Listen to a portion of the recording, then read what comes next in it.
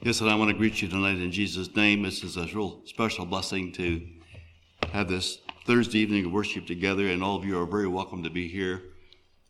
And I also appreciate some of these dear folk in this community have been visiting us various evenings, and you are certainly welcome here with the rest of us.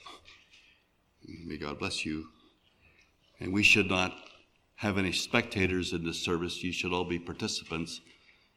And so don't come for what others can bring to you. You come also with what you can bring to us. That is what worship is all about. And I'd like to just ask you to do something for me here. I'd like you to turn to 439 in that hymn book we just had. I'll tell you a little bit about this song before we sing the first and the last verse here. We'll just sing the first and the last. Along about 1982, we had our first meetings, 81, 82 in those years. The four of us met together in a restaurant in North Camden, Ohio, and we were sitting together discussing the possibility of starting an adult level training situation there, school for workers in Christ's kingdom, especially focusing and interested in preparing school teachers for Christian day schools. And I was well aware that as conservative people, we were putting a tremendous amount of effort into preparing school curriculum. And if you follow the studies there, about 80% of what a student takes out of a class or out of a series of studies is what he's got from the life of his teacher, and about 20% of it comes from the textual material that he is studying. And we were making tremendous effort in doing textual materials, but not much effort in preparing teachers, and we felt that we should do something about that deficiency. And so Faith Builders was born, that is now in Guys Mills, Pennsylvania. And this song that we have on this page was our theme song as a group of four brothers that met together frequently, planning for this, what turned out to be Faith Builders educational programs. The name changed several times over those years. But this was our theme song. We sang it often together, four brothers, singing four different parts. And I'd like if you would help me sing tonight the first and the last stanza of this hymn. O Lord of hosts, all heaven possessing, I believe it's probably the favorite song of the brother who compiled this hymn book. And I sang it with him many, many times in those early years of what is now Faith Builders. So you'll be sitting for quite a while. Why don't you stand to sing this?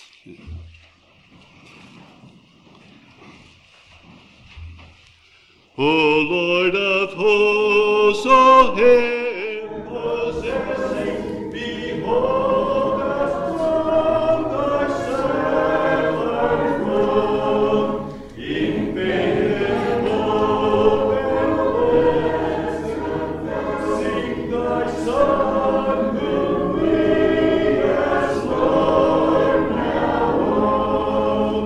For thou in Christ hast made us thine, and on us all thy beauty shine. On us all thy beauty shine. Find thou our life in fullest union to thee, as saints from sin set free. A wholeness in boundless communion of all thy saints on earth with thee. Keep thou our souls for there or here, in mightiest love.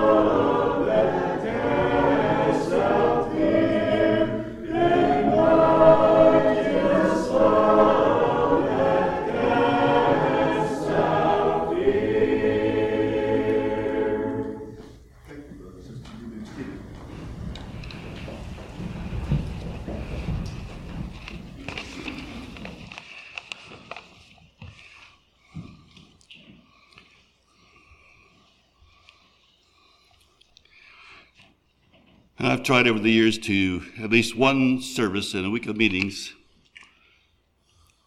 if not more than that, but particularly and specifically to focus on a message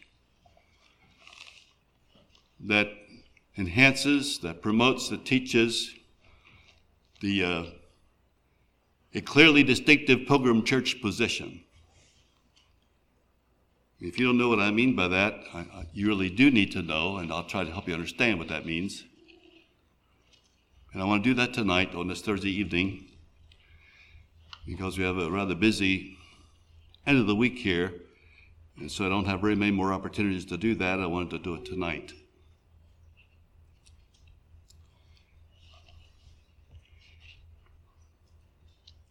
Our preaching and our practice should clearly identify us with the doctrine and position of the Pilgrim Church.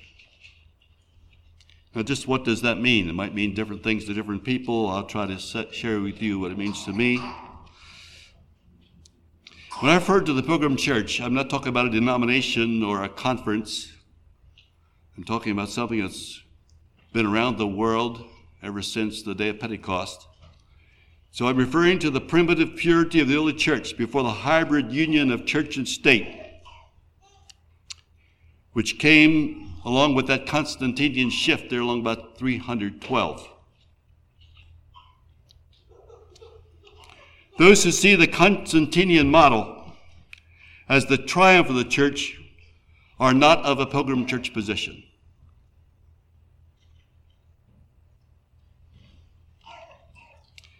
And whereas at that time there was a uniting of cross and sword, and union of church and state, today the hybrid is an old wholesome alliance of the church and the culture. The modern gospel, which is neither modern nor is it gospel at all, makes provision for that unwholesome accommodation between church and culture.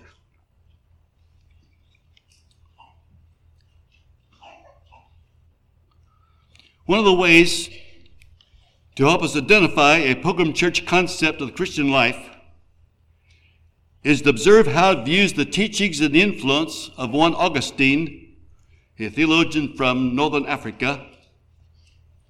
He is considered to be a father of the universal church, claimed by Catholics and Protestants alike. Each one says that he is the father in their church. Is this gentleman, this man who wrote the theology of the hybrid model and plunged the church into the dark ages for 1,000 years. It would take me several hours to explain to you historically what I just read to you from this paper. But I will just say this about Augustine and his theology. I said he wrote the theology for the hybrid church. So you don't know what I mean by that, so I'll give you a little idea. When you take a map of geography and place a map of the church on top of it, so that everybody that's part of this geography is part of the same church, you know very well you don't have Christians living there, you have something else. You have a Christianized population if you baptize them at 8 days of age, but you don't have Christians. So how are these people going to get to heaven? Because the Bible does teach holiness. So what are you going to do about that? Well, the theologian took care of that. Between death and the eternal world, he placed a purgatory. So that anything that wasn't fixed up and prepared to enter the glory gates could get taken care of there.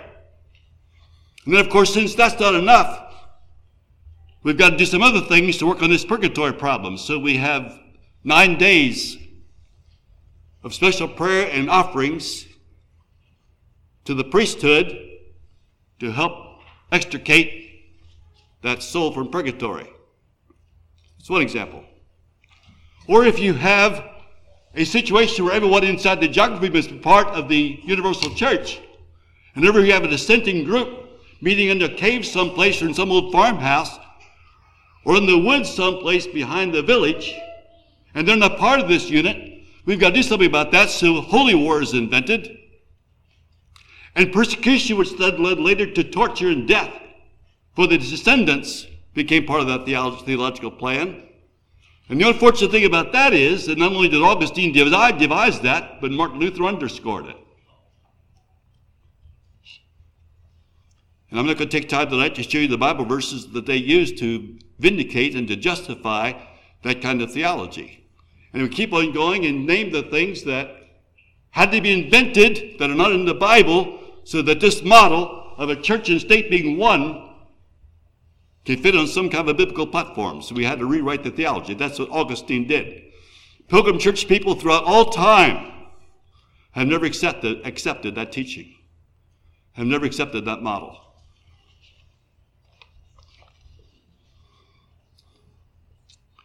Yet during this same time, I mentioned the 1,000 years, you've heard that term, Dark Ages, down until the present day, the faithful testimony of the Pilgrim Church has never been totally extinguished, though it came very close to being in some places and times of history.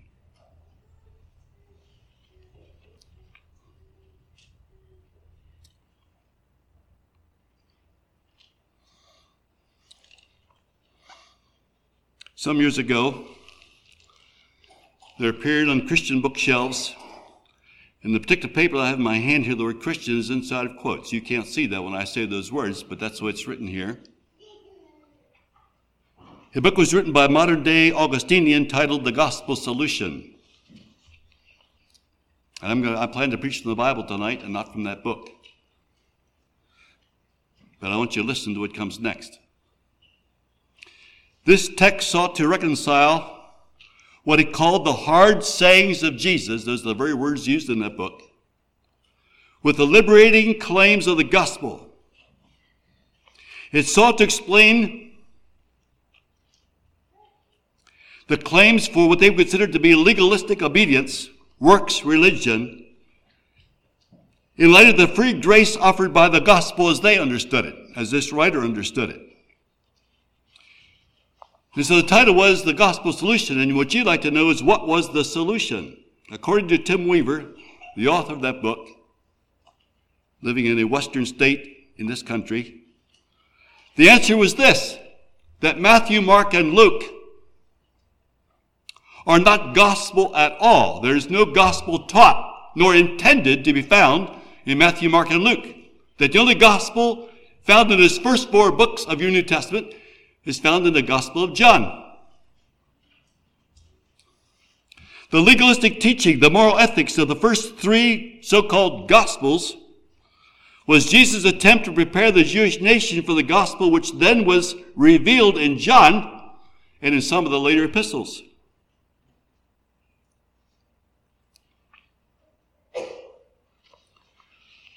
And so there are a lot of hard things in Matthew, Mark, and Luke. And how we explain that, because we know very well that no Christian can live that. No congregation is able to maintain that kind of position. And what are we going to do with Matthew, Mark, and Luke? Well, we discovered that that's not gospel at all. That was just simply Jesus teaching Jews, helping them see the high ethics of Old Testament law so that they would be prepared for what they read later and heard later in the Gospel of John. I don't know what you think when you hear that introduction, but by saying those words, I'm trying to prepare you for what we'd like to do tonight.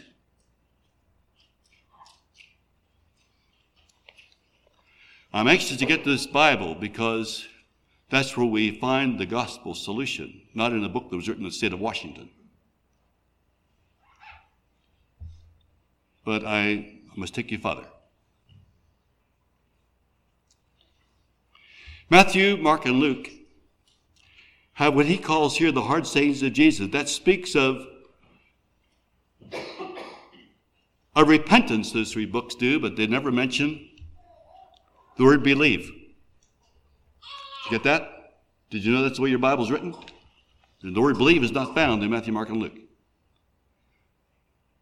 And the word repentance is never found in John. Did you know that? John uses believe nearly 100 times, I think 99 times. Never uses repentance. Acts mentions both the epistles. Stress believe. Repentance is found very few times in all the epistles. Revelation, ending the New Testament in this very interesting way that uses repentance many times and uses the word belief never. Or believe not any time.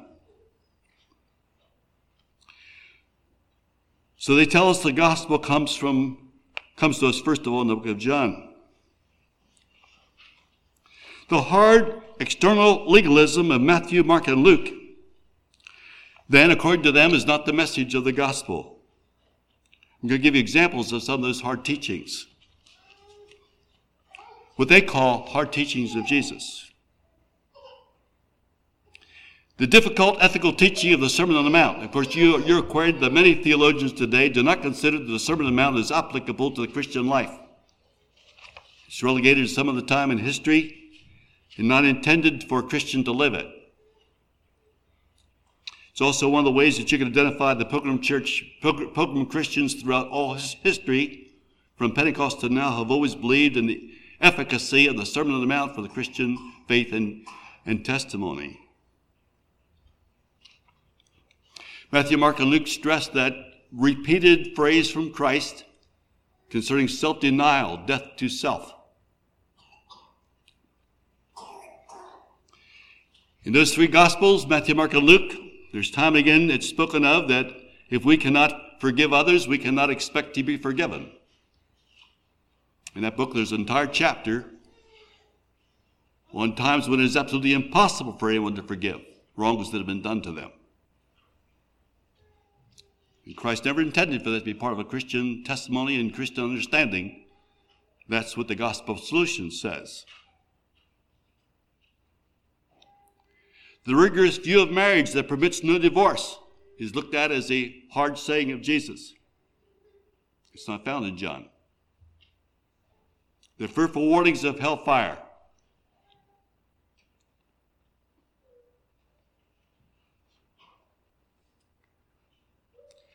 The exacting demands that require us to ignore our feelings in order to extend kindnesses to our enemies. Something is found strongly in Matthew, Mark, and Luke. The great danger of wealth found in Matthew, Mark, and Luke, especially in Luke. The stress laid on external obedience are all found in Matthew, Mark, and Luke. Until last you come to John and find the saving gospel of grace. This is what is posed to us as the gospel solution.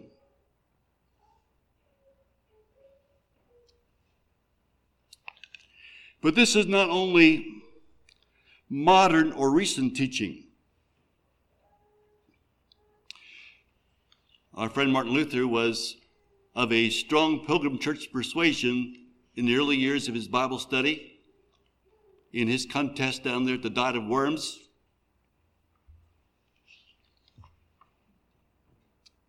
He did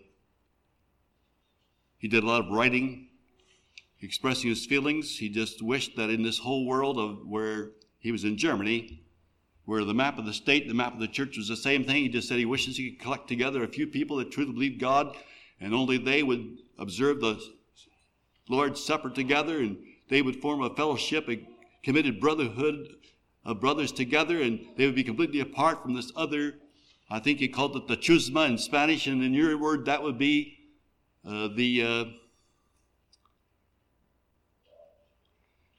it meant the masses. But on the way home from the Diet of Worms, he was arrested. He thought he was being arrested. He wasn't. He was being salvaged by the elector there. Some horsemen came, took him out of his carriage, took him to a castle. He was held. He thought he was being held captive. He wasn't. He was giving security. No one else could find him. And during that period of time there in that castle, in that tower, he learned the value of the protection of the state for the new church formula he was coming up with. And from that time forward, identified himself completely with the Augustinian model. He's the one that you are quite well acquainted with that calls the book of James an epistle of straw. There's no gospel in it as far as he's concerned. No new birth in it, no grace in it, no faith in Christ in it. Those 108 verses in the gospel, in the book of James, 5 chapters, 108 chapters. Verses have 54 commandments in there. You can read through the book of James sometime and see if you can find those 54 commands in only 108 verses. That's one command for every 2 verses in the book of James. He saw that ethics, he saw that legality, as he called it, epistle of straw. He also felt that only in the book of John do we find gospel teaching, not in Matthew, Mark, and Luke. This was changes that came to him after he aspired to the Constantinian model, the Augustinian theology. He did not start that way. I told you when that change came.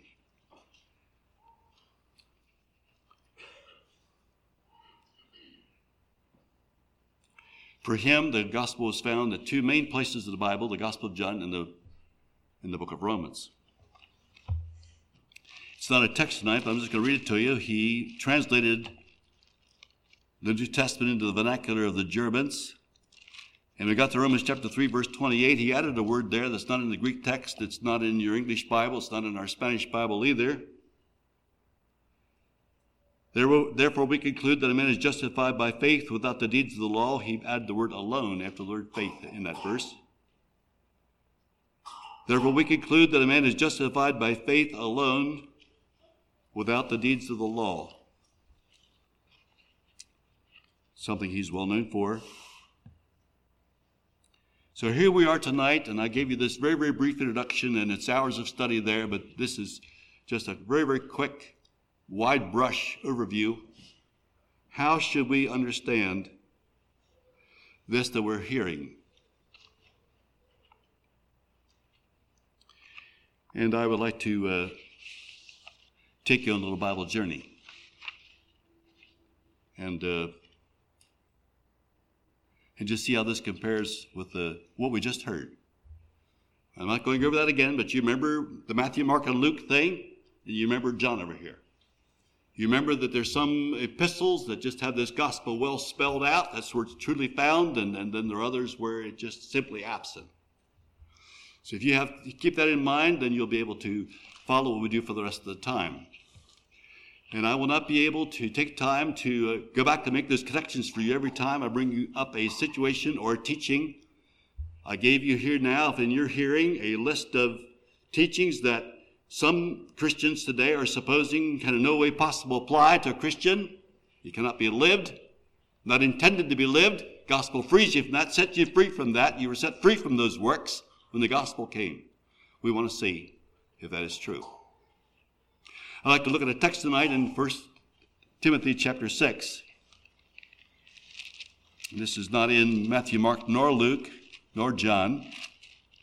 But I'd like us to notice what verses 3 and 4 say here. And maybe down to verse 6.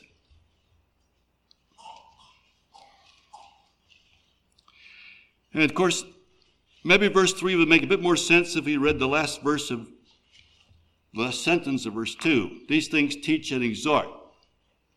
If any man teach otherwise, he consent not to wholesome words, even the words of our Lord Jesus Christ, and to the doctrine which is according to godliness. He is proud, knowing nothing, but doting about questions and strife of words, whereof cometh envy, strife, railings, evil surmisings, perverse disputings of men of corrupt minds, and destitute of the truth, supposing that gain is godliness. From such withdraw thyself. But godliness with contentment is great gain. I'd like to say a couple words about verse 3. We dare never minimize the teaching of our Lord Jesus. We dare never say what Jesus said here doesn't matter. What Jesus said here doesn't count. What Jesus said here does not apply to us. We can't do that with any of the teachings of Jesus, any of the wholesome words of our Lord Jesus. Especially when those words of our Lord Jesus are intended to do something in our lives and our hearts. It's intended, it says in this verse, to produce godliness in us. Our Lord Jesus is the Logos of God. He is the very Word of God. I think your Bible, your KJV, translates Logos Word. I think that's the main translation that's given for Logos in your Bible. He's the very Word of God, the Logos of God. The most complete revelation of God and His will to man. His words are wholesome. They're filled with spirit and life. They're anointed with divine authority. This man teaches us as one as authority and not as the scribes. That's not found in John. And they produce in us who believe godly living, Christ-like living.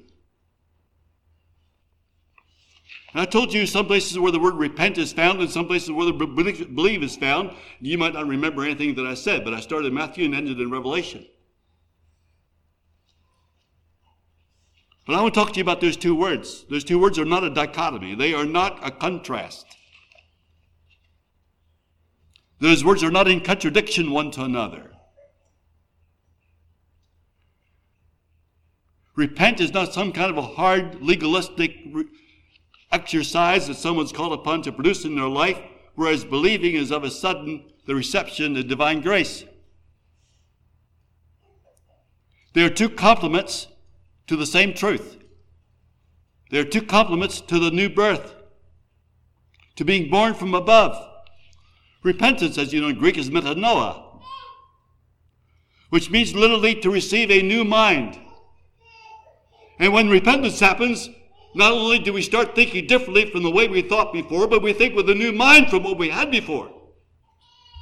We not only change the way the thing operates, but we change the entire equipment. If you would use your language nowadays, we would say you get rid of the whole set of software and replace it with something completely new. Outwardly, the computer looked the same.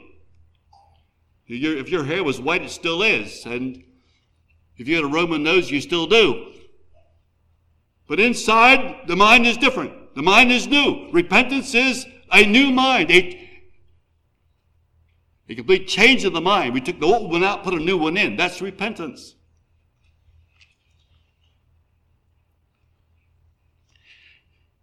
And if a new mind is what you have, which is what the literal interpretation of metanoia is, then you know very well that that's the same as saying you have a new heart. And that takes you back to Ezekiel 36 and tells you there that this whole renewal of your life is a receiving of a new heart. And that's where it tells you, if you don't remember that passage, it takes a stony heart out of you and gives you a heart of flesh. It's a brand new piece of equipment. It's something you did not have before. And when a Christian starts thinking with that new mind, it's something very internal. And sometimes there's a slight danger in congregations to make external impositions. That is true. Whoever has a concern about that, that is a valid concern. And it is easier to get someone to change something outside than it is to have this miraculous change that we heard about tonight on the inside. It is easier to get someone to conform than to have them transformed. It is easier to say, and I'm going to make this statement. I don't even know if I feel safe in making this statement, but I'll say it so that you get it. We can actually train people to stop being conformed to the world in an external sense, and then we turn around and ask them to conform to a church. And we really haven't gained much ground by doing that. Is it okay if I say that? Is that safe enough? That's a little dangerous, maybe. But that happens. But when a person's mind is changed, the mind is transformed. There's a renewing of the mind. A lot of things happen with that change, with that metanoia. One of the things is that I begin to think about God in ways I never thought about him before. I thought God was against me, imposing his restrictions upon me, limiting my ability and my freedom. He is imposing his structures upon me. He is taking my freedoms away from me. I'm in this restricted business. I won't do that. I have people tell me in Costa Rica that I know what you're doing is right, but I can't do it because I just know what it would cost me, and I can't do that. But they're thinking with their original equipment. If they had a new mind, they would think differently about that. They would see this new change in their life as God sees it. They would see what those angry words are doing to their marriage. They would see what that television set is doing to their children. They would see that, but they don't see it because their mind is wrong. And for me to simply unplug their television set from their house will not do the job. It won't get it. We got to do something in here. We have to change that mind. We have to change the heart, change the way they think about it. And when a person is repentant, with this new mind, we think differently about God. And instead of seeing these things as restrictive and against me, we find out it's all for me and for my good. And he tells us that back in Deuteronomy. These commandments I give you are for your good. And when a person realizes that, the whole world changes. The Bible is a brand new book. And I need it to be for you that way tonight, a new book. It changes my attitude towards myself. I'm the kingpin. I'm the top of it. I'm the master of my fate, the captain of my soul, until I have a new mind. And all of a sudden I'm a child. All of a sudden I'm poor of spirit. And if such is the kingdom of heaven. And all of a sudden there's a great desire for pureness of heart. All of a sudden there's a great change there. And there's mercy comes into play there. And it's not very hard at all to forgive somebody else. Because I realize from what I've needed to be forgiven. And my attitude towards myself changes. I think with a brand new mind about myself. And of course, that affects other people. It also affects the world I live in. I look at this culture differently from the way I did.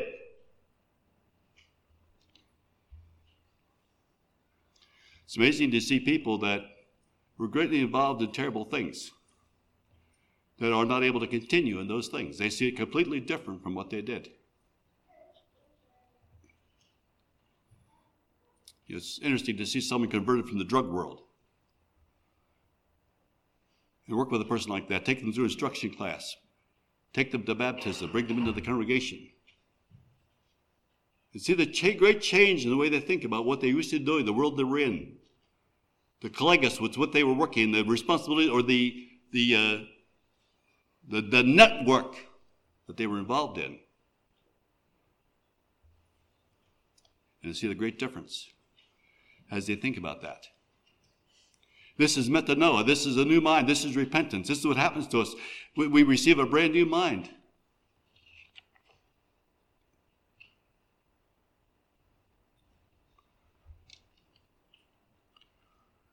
This thinking differently about myself, you notice how that happened to Job when he repented. I repent. I pour myself in dust and ashes. He told God, and Job was not that bad. He was not that far off. I wish I would be where Job was before this all happened to him.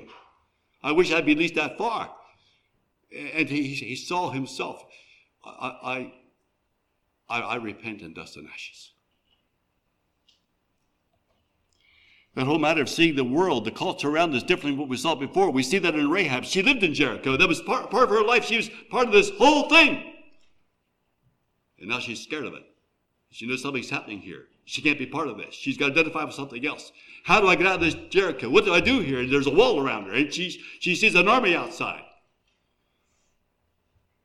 And she brings her family there and closes the door. And she doesn't turn on her television set to see what the latest news report is. And she's not watching Fox.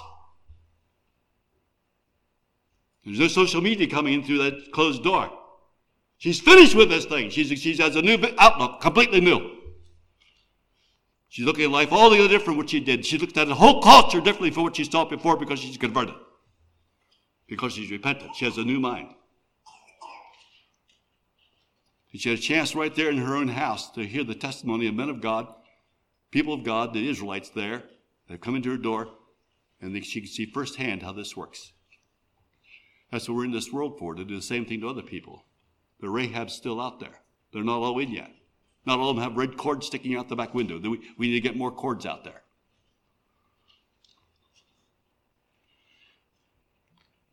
This new heart is what Jesus is describing for us in the Sermon on the Mount, and that's the book of Matthew, by the way. Excuse me, Tim Weaver, but it's in the book of Matthew. What we call the Beatitudes, Christ is describing that new heart.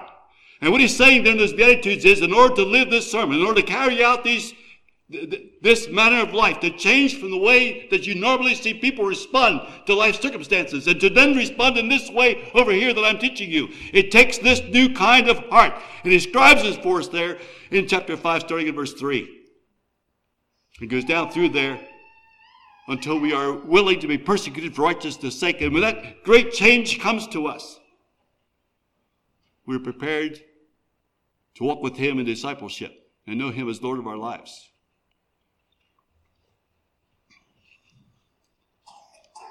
So that's repentance.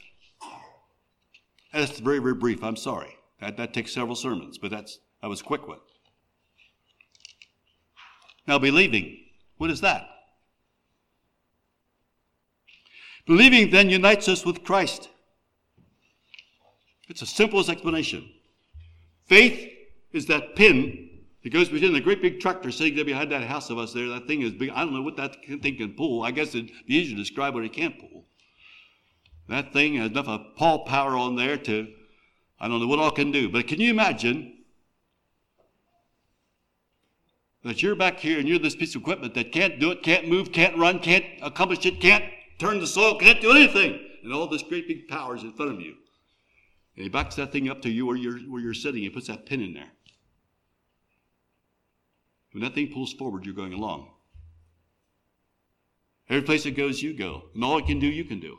Because it's there, you can be there. And because it can do it, you can do it. And you look back and see all that dirt flying, you see all these 30 feet of who knows what being turned over, turned under, and you say to yourself, I'm doing it. But no, there's a pin up there. It's connected. Somebody's pulling that thing forward. That's faith. We receive because we believe. And we receive as we believe. And to the extent we can believe, we receive more. And that's why faith in the Christian life is an ever-increasing faith. We haven't just seen what all God can do in our lives. We have not gotten there yet. We got this far. That's all the further we got. And a Christian lives under the open heaven with the assurance that faith tomorrow can be more than it is today as I believe him more and see him do more. And one of the reasons why Christ had such faith in his Father, one of the reasons why Christ believed so strongly what God could do was because he lived with it every day and saw evidence of it.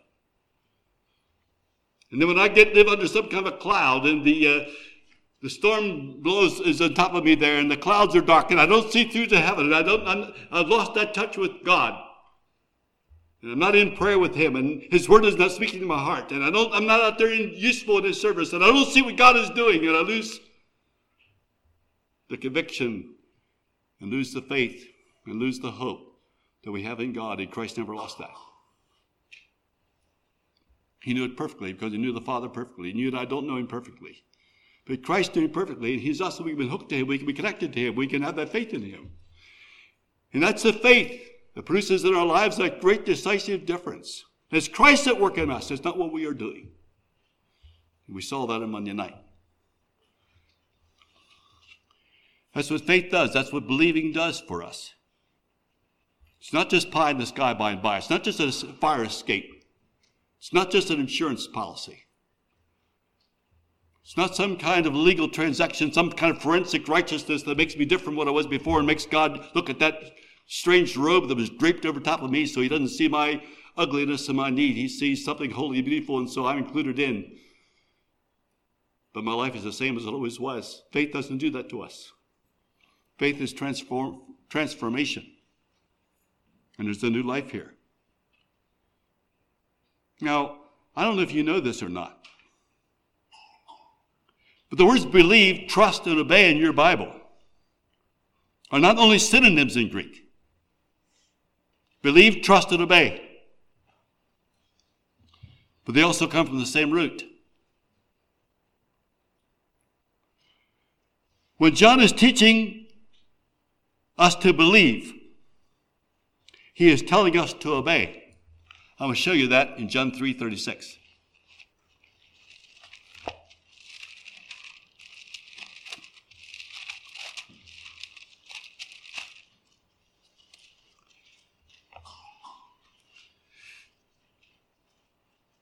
It's the last verse of the 3rd chapter. He that believeth on the Son of God hath everlasting life. And he that believeth not the Son shall not see life, but the wrath of God abideth on him.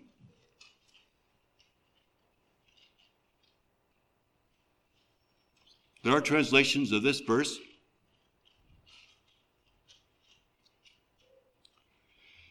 that would read like this. He that believeth on the Son hath everlasting life, and he that disobeyeth or obeys not the Son shall not see life. Our Spanish Bible is between that translation I just gave you and the one you have in the Bible that I just read to you. Spanish says this: He that believeth on the Son hath everlasting life, and he that refuses to believe the Son shall not see life. Refusing to believe is a choice to disobey. I can say it to you like this, that might be easy for you to understand. The only Bible evidence of saving faith is a life of obedience. That's the only Bible evidence of saving faith in the life of anyone. If you want to find a Bible proof for that, just go to Hebrews chapter 11 and read down through there, and you'll find that those who believed obeyed.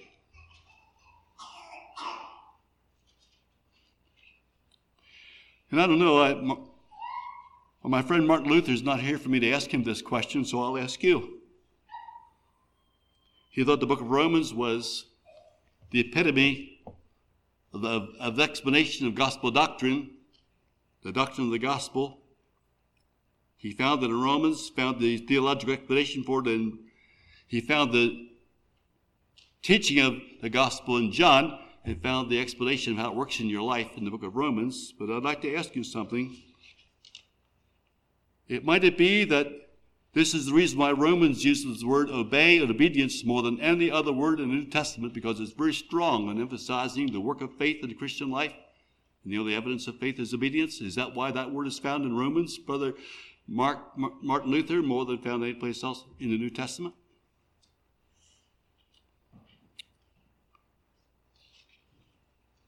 I can agree with those who would feel, and I would be of this persuasion myself, I agree that John, the Gospel of John, explains, as does no other writer, how the saving life of Christ becomes the transforming power in our lives to produce spiritual fruit and ever-increasing faith.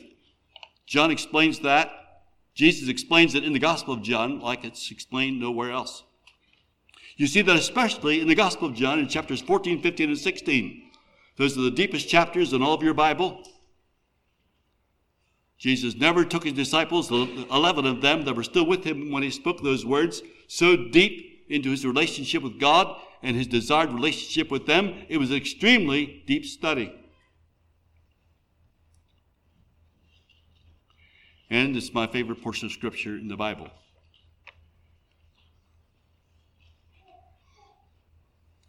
But, dear brothers and sisters, the hard sayings of Christ, as someone has called them, are not only in Matthew, Mark, and Luke.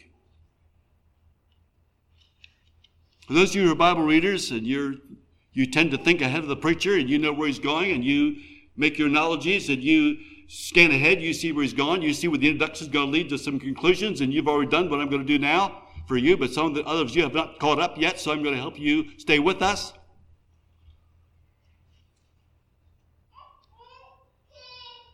You're going to find those hard sayings of Christ in the Gospel of John.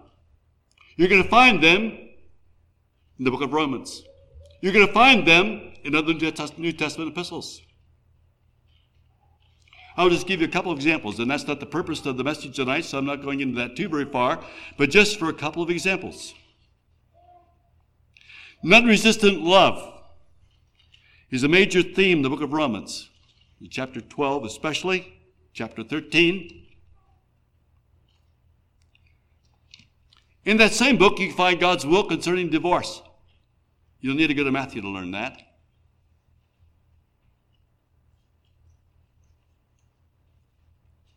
No one speaks with more warning about this world and its evil works than what John does.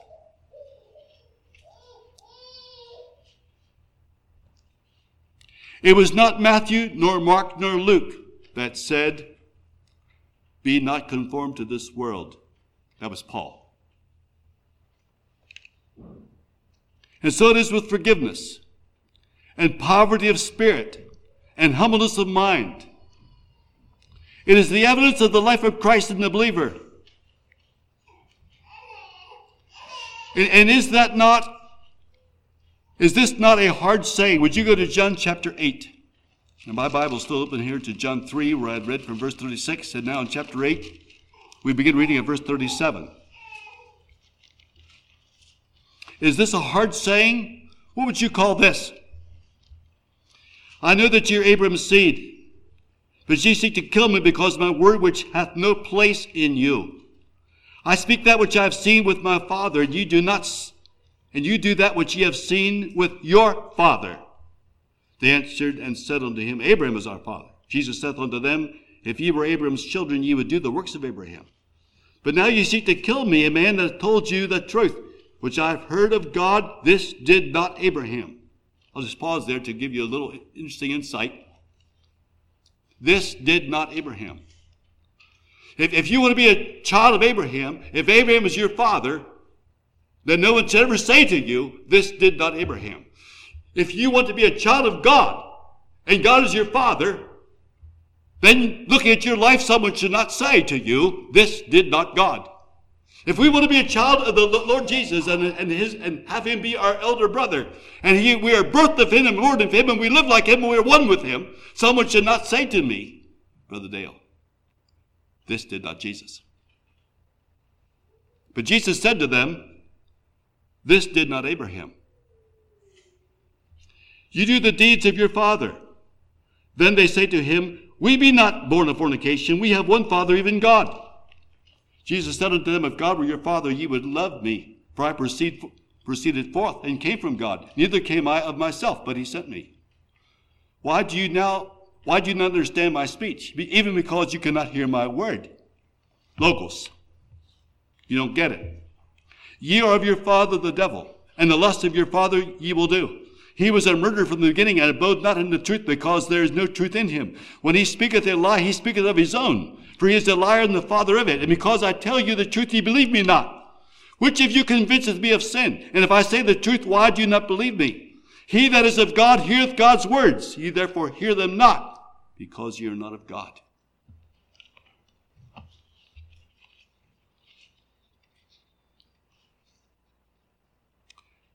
Hard words to hear from the book of John. It is in John, the Gospel of John, where Jesus stands before Pilate and defines the two kingdoms. And I could go on and on like that. I won't take more of your time doing that, but I do want to invite you to open your Bible to 1 John, the letter of 1 John.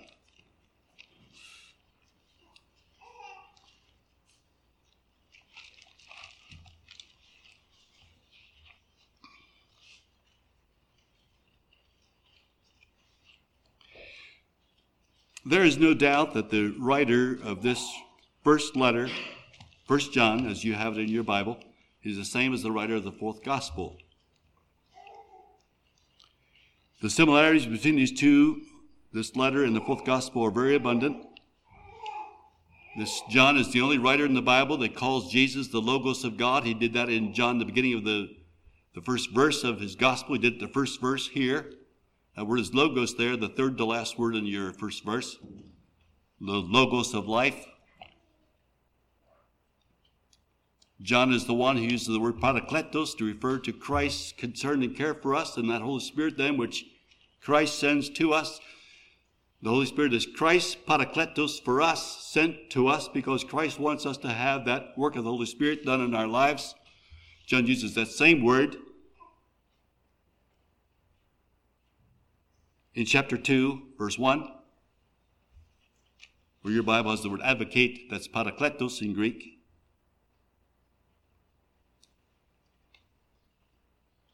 The teaching on faith, on love, and on life are found in this book, this letter in the Gospel of John, like they're found nowhere else. I'd like you to notice something here in chapter 3, verse 4.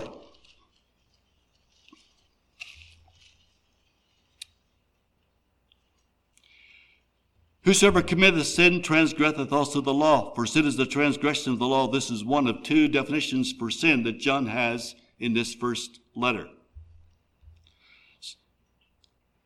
Sin is the transgression of the law. He has another definition later on and a deeper definition later on, and one that would cause anyone to fall on their knees and say, God, save me, spare me, fill me, purify me, anoint me. And you know that he was manifested to take away our sins, and in him is no sin. Whosoever abideth in him sinneth not.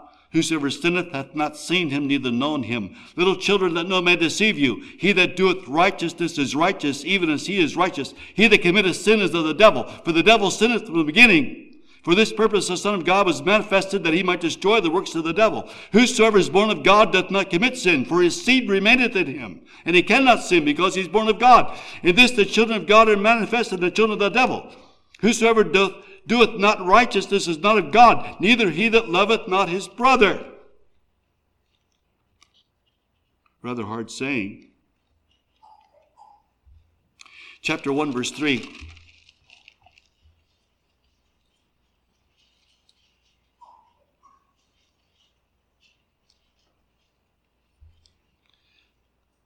That which we have seen and heard declare we unto you, that ye also may have fellowship with us. And truly our fellowship is with the Father and with his Son Jesus Christ. And these things write we unto you, that your joy may be full. This then is the message which we have heard of him, and declare unto you, that God is light, and in him is no darkness at all. Chapter 2, verse 15. Love not the world, neither the things that are in the world. If any man love the world, the love of the Father is not in him. For all that is in the world, the lust of the flesh, and the lust of the eyes, and the pride of life, is not of the Father, but is of the world. And the world passeth away, and the lust thereof. But he that doeth the will of God abideth forever. And what happens to those who love the world and the lust thereof? What happens to them? But I'd like to do something this evening with you in this short letter of 5 chapters. I'd like to help you see the holy standard that John's gospel requires of us. And I'm aware that this first letter of John is focusing on the evidence of the life of Christ that is found in human experience. And when John writes these 5 chapters, he has one thing in mind. I want you to know the evidence that the world needs to see in us as Christians, that you need to see in each other as Christians, that as you meet together for communion service on Sunday morning, you have the full assurance of faith that this evidence that we have recorded here in this book is found in the lives of those brothers and sisters that share that cup and bread. And John is using this to explain that very clearly to us. The evidence of the life of Christ in the human heart. I'm going to take a little journey. Let's just walk down through a few interesting things in this letter. John chapter 1, verse 7. I told you that we're going to find here, and I'm only going to focus on verses, where it shows us the close relationship of the living Christ, the ascended Lord, the anointed Christ, reigning and ruling and controlling and empowering your life and mine wherever we are tonight. And so that the end result of all this that happens to us is a Christ-likeness in our character, in our testimony. Chapter 1, verse 7. But if we walk in the light as he is in the light, we have fellowship one with another, and the blood of Jesus Christ, his Son, cleanseth us from all sin. If we walk in the light as he walks in the light. If we walk in the light as he is in the light, then we have the communion service on Sunday morning.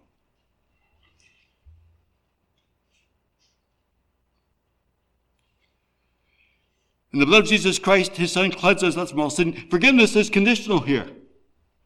It's as conditional here as it is in Matthew, Mark, and Luke.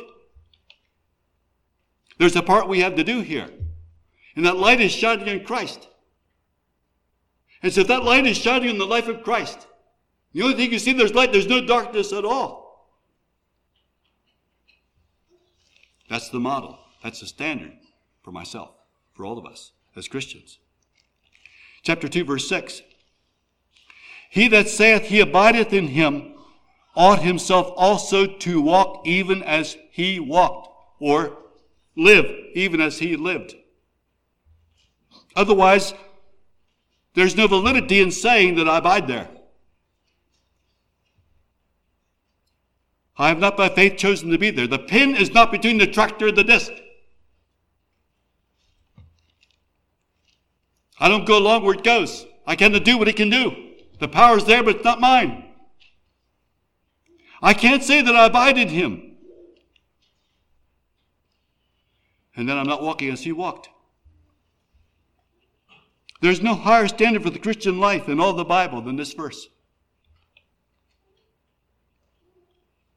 And Paul said, near the end of his life, that he has not attained this. He said he's still following after. He said he's still pressing towards this mark. I suppose that and I don't want to put something in here that John does not have in mind. I certainly don't want to say anything that Christ wouldn't agree with. But I suppose that both John and our Lord Jesus are aware of something. I suppose that they understand.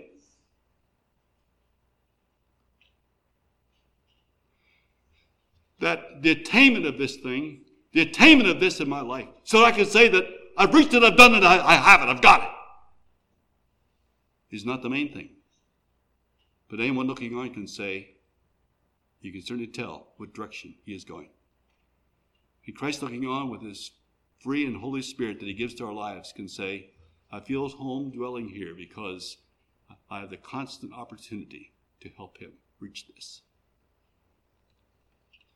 And I suppose the holiest thing we can do in life is aim for it. I suppose the holiest thing we can do in life is have this as our constant desire and be aiming that direction. But I can't help it. Verse 6 is a powerfully strong verse. He that saith he abideth in him ought himself also so to walk, even as he walked.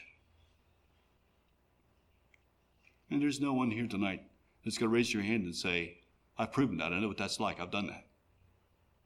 Do you think I'm right about that, Brother Ellis? Chapter 2, verse 29. If you know that he, that's Christ, is righteous, you know that everyone that doeth righteousness is born of him. What? What? See, we read that and jump over it because we're ready to start chapter 3. But no, we're not. We're in verse 29. If you know that he, that's Christ, is righteous, and we do know that he is righteous because chapter 2, verse 1 has already told us, my little children, these things write unto you that ye sin not. And if any man sin, we have an advocate with the Father, Jesus Christ the righteous. And so he says, if we know that he is righteous, ye know that everyone that doeth righteousness is born of him. Here we could pause for a long time. We won't have time to do this tomorrow night for the youth, so I'll do it tonight. The word righteousness, when the English language was first being put together, was first being spoken, was not righteousness, it was right wiseness. That's the way the word was said. And wherever you have the word righteousness in your Bible, here you put right wiseness in there. You say, Brother Dale, that makes less sense yet. I don't know what right wiseness is. I don't know if I know what righteousness is. I think it means being good, but I'm not sure. Well, don't we have a clock around here someplace? It's way back there. And you people have these digital clocks, and that doesn't work, so I can't use that for example. But let's just think about that clock in the back that has hands that runs around. And so you don't know the word right-wiseness, but you know the word clockwise.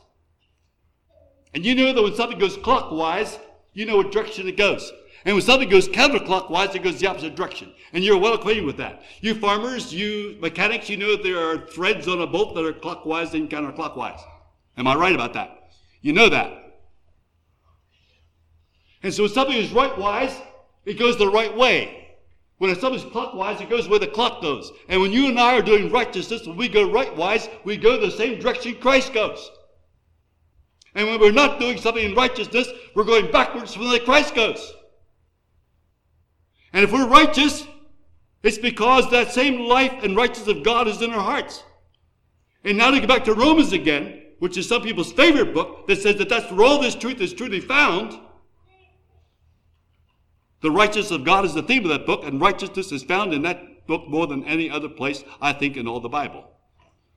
Certainly more than any place else in the New Testament. It's the theme of that book. Righteousness of God. It doesn't only talk about that, but tells us that it should be ours. And not only tells us that, but tells us how to get it. And it says every time that righteousness of God is ours by faith. The first thing we do is we believe this. We believe that Christ is righteous. And we believe that he being mine, he makes my clock start turning in the right direction. And this is John speaking here. This is not Matthew, Mark, or Luke. Chapter 3, verse 3. Yes, I will say this yet, before we jump away from here. It's so important, would you please remember, that it was the book of Matthew. It was in chapter 5 and verse 20. Where Matthew agrees with John 100%. And he says to all of us there, except your righteousness exceed the righteousness of the scribes and Pharisees, you shall no wise enter the kingdom of heaven. Well, that's your clock is turning. Not the way the scribes and Pharisees' clock is turning. That's the new righteousness, a different level of righteousness, a different kind of righteousness, above a moral righteousness to a spiritual righteousness. So we don't just refrain from killing a man. We do not hate the man. And we don't just simply abstain from hating him. We love that person. And now the clock is turning in the right direction. That's what Matthew is asking for. So is John. Chapter 3, verse 7. Little children, let no man deceive you. He that doeth righteousness is righteous, even as he is righteous. It's Matthew's message in all the Sermon on the Mount. It's the Roman message in the 16 chapters of Romans. The righteousness of God. Chapter 4, verse 7. Beloved, let us love one another, for love is of God. And every one that loveth is born of God and knoweth God. How do we know that we love? How do others know that we love them? As God is, we are. We are born of him, and we are born to love. And as he is, we are. That's what John keeps on bringing to our attention time after time in this passage of Scripture. That was chapter 4, verse 7. Jump down to verse 17. Herein is our love made perfect, that we may have boldness in the day of judgment, because as he is, so are we in this world, in this present world. We're in this world, but we're not of the world. We're in this world, but we don't love this world. We're in this world, but the lust of the world, the pride of life, we don't want that to be part of us, because this world passes away. Herein is our love made perfect, that we may have boldness in the day of judgment, because as he is, so are we in this world.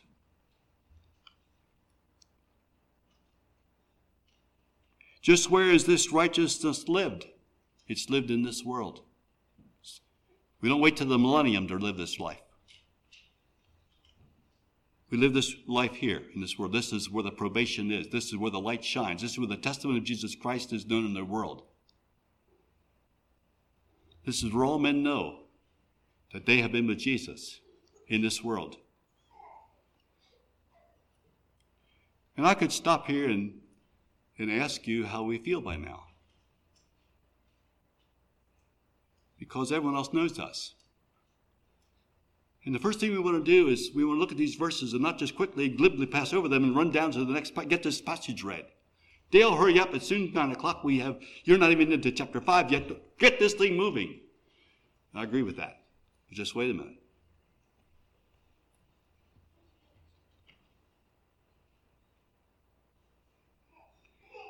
If Christ is not here, I'm going nowhere.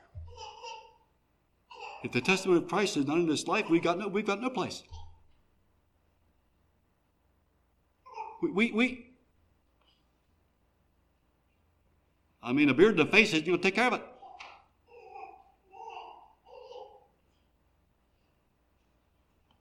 it. There's nothing to compensate for it. It's either this standard or it's not there. When we talk about the Christian life, this is what we're talking about. We're talking about being a Christian. This is what it is. And the person that takes that cup and that bread is saying, I'm participating in this. This is a reality in my life. Chapter 5, verse 14. And this is the confidence that we have in him, that if we ask anything according to his will, he heareth us. If we live as Jesus lived, if we pray as he prayed, and there's a condition here, and there was one back in chapter 3, verse 22 concerning prayer. It says there, and whatsoever we ask, we receive of him, because we keep his commandments. and do those things that are pleasing in his sight, which is what Matthew, Mark, and Luke ask of us. Chapter 5, verse 18. We know that whosoever is born of God sinneth not, but he that is begotten of God keepeth himself, and that wicked one toucheth him not. Christ is here.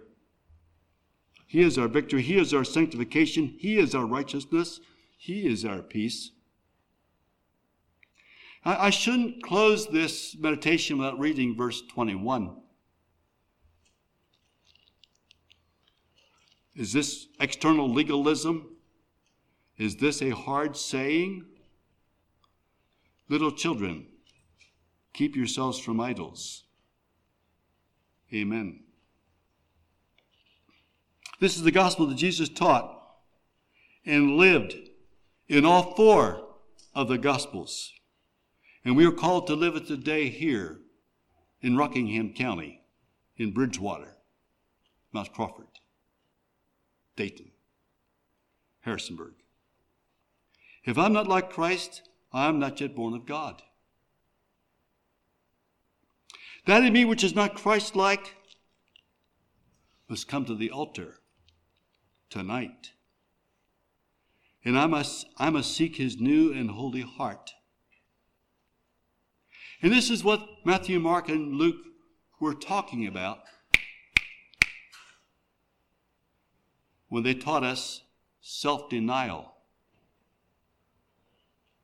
If any man will come after me, let him deny himself and take up his cross and follow me. John doesn't say that. Matthew, Mark, and Luke do.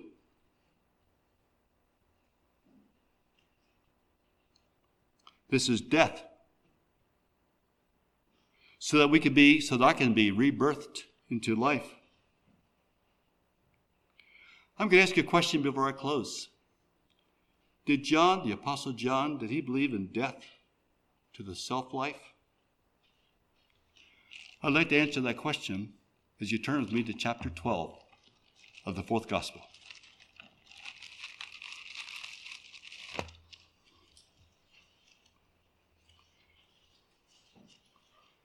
Verse 24.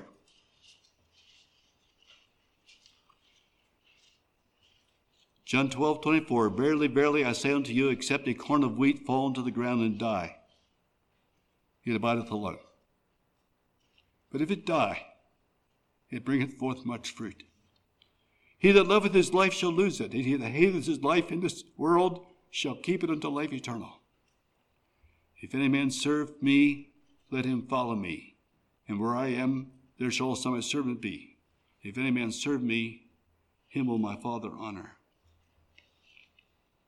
And thus tonight, I trust we have in a very brief way seen the beautiful harmony of the four Gospels. I'm sorry, brothers and sisters, but I cannot accept somebody tramping underfoot the wholesome words of our Lord Jesus Christ that are intended to produce godliness and Christ-likeness and right wiseness in us, so that we travel the same direction our Lord Jesus traveled, so that the righteousness of God, which is revealed by faith to faith, can be seen in our lives, those of us who walk not after the flesh, but after the Spirit. I trust that these words would encourage us to some very careful introspection. But I don't want you tonight, dear people, dear young people, whoever you are tonight, visitors, I don't want anyone here tonight to look at these holy verses and just look at yourself and your failures and mistakes and the weaknesses and things that happened just this very day that should never have taken place in your life. I want you to look at these beautiful verses we read tonight from this holy book. And like you do what the brother said as he quoted part of that hymn to us tonight, lift your eyes up beyond the sacred page. I seek thee, Lord. You are what I need, dear God. The Christ of this book is what I need in my life. I look past this to him. And I choose to believe tonight there's more than enough horsepower there to pull that disc through the field. And with the Holy Spirit, the Paracletus of God, put that pin between there so I can go with him and have that power and working in my own life. And I look past this, not to my own failures and faults and mistakes. I look up here and see the Lamb of God that taketh away my sin and replace it with the righteousness of God in my life. And as I live in that faith and that light, holy things happen in an erstwhile, very mistaken testimony. And may God bless us tonight. As we dismiss, let's stand for prayer.